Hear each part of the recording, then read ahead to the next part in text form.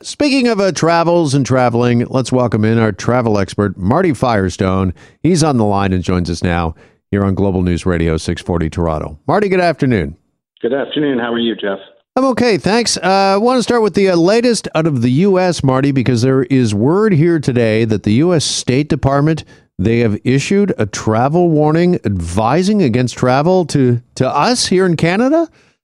Yeah, the craziness continues. They've somehow figured out that our count and numbers are going up, so they're advising Americans that it's not a wise suggestion to travel to Canada right now. So go figure that. We are allowing people to go there, and we have no issue with it the other way, but now they have a problem with Americans coming to us here in Canada. And is that all because we opened our border, obviously, to them, and they, as you and I talked about several weeks ago, refused to return the favor, if you will, in kind? The border remains closed to those of us wanting to travel south or south into the States, the land border crossing. So I don't know. Did they know something we didn't know, maybe, Marty? I have no idea. I think their biggest concern is opening the border. Why they link the Mexican border and the Canadian border as the same and the decision should be both is a problem right now because they're two different countries, two different situations. But yes, in fact, they did not reciprocate when we did it. And I think in general that just looks really bad. Okay, and what are you hearing about our decision regarding the border, if anything? Is there any reconsideration there? We opened it, I think it was on August 9th, right? A couple, 3 weeks ago. Yeah, is there any reconsideration of that policy in light of the fourth wave and what's happening?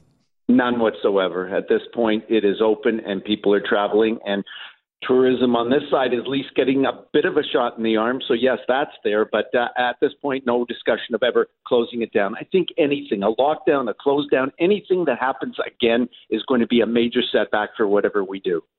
All right. In the meantime, we're hearing that some Canadians, Marty, are demanding to know why they can fly to the U.S. You can fly to any destination you want, but you still cannot drive or cross the border with your car. What's going on there? Have we got any answers? Well, we look to September 21st as the next possible date for the U.S. to decide that we can cross via land border. And I can tell you personally, from a client perspective, what I'm hearing now is tremendous amount of concerns from my snowbird clients who typically drive down. A, they need a car down there. B, they don't want to pay air for it or get on a plane and sit with people. So they can't drive down. And that's going to cause a problem right now. So now they're looking at roughly $2,000 to have a car shipped down.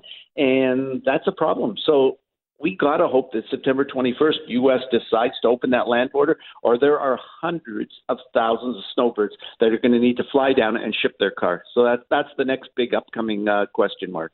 All right. That seems highly unlikely, though, in light of the news we were just talking about, the U.S. State Department issuing this travel advisory to Americans for Canadians. Them all of a sudden, in less than a month's time, opening the border to land travel and to drive your car seems highly unlikely.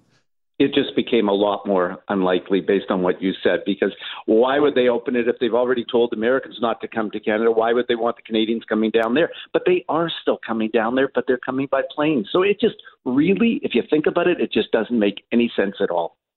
All right. And Marty, when we're talking about the snowbirds, there's also some concern among snowbirds and older travelers regarding a digital passport. What are you hearing about that? Yeah, I mean, the 90-year-old of today is far different than the 90-year-old of 10 years ago. I mean, they do carry phones and they do have computers and they do have email addresses. So, I mean, the challenge will be a digitized passport certificate. The elderly, the ones who don't have access to phones or computers for that matter, are going to find this a challenge. And yes, there will be a paper version, but nothing is simple. You still have to download it. You still have to have a printer to print it. So it will be definitely something that a travel agent, a grandchild, a child will have to help the older person get it figured out. But once they do get it figured out, once they hold it in their hand, or if they do have a phone, have it on their phone that they can access it, that will solve most of the problems. All right. Is this something that government needs to take into account when they talk about a digital passport and moving forward when it comes to travel? Are they doing enough for snowbirds and elderly travelers? Is this something that you should be able to show up at, I don't know, Service Ontario and get help with, or the passport office? Yeah, I think they're going to have to make some provisions for the elderly. There's no question about it. So hopefully, I hear today was canceled, but tomorrow there'll be some announcement from the Ontario government with respect to the vaccine certificate. And then the federal government is coming out with the digitized version. And I think they're going to have to think about the hundreds of thousands of elderly snowbirds that travel that don't have quite the technology feel that others do, and have to give them some provision to make it a little simpler, which is what the paper version, I think, will be. All right. Marty, appreciate the update, and the time is always good to talk. Thank you for having me. Take care. You too. Marty Firestone, our travel expert, with us. Hi, it's Shauna, and I might be a bad parent because my kids think French fries are vegetables. Hey, it's Ryan, and I might be a bad parent because I went out for wings when my wife was in the hospital after giving birth. Johnny here. I might be a bad parent because in my house, the tooth fairy gives pocket change. But we're not alone. Len emailed us and said his 6-year-old daughter's Tarzan moment going from love seat to lazy boy by curtains made him more proud than any dance recital. And Andy left his 2-year-old at the rink. All right, guys, I'm sure we're not alone. Like Andy's kid. For stories and confessions like this, make sure you check out our podcast. It's called Bad Parents, and it's available wherever you get your podcasts. I left a glove at the rink.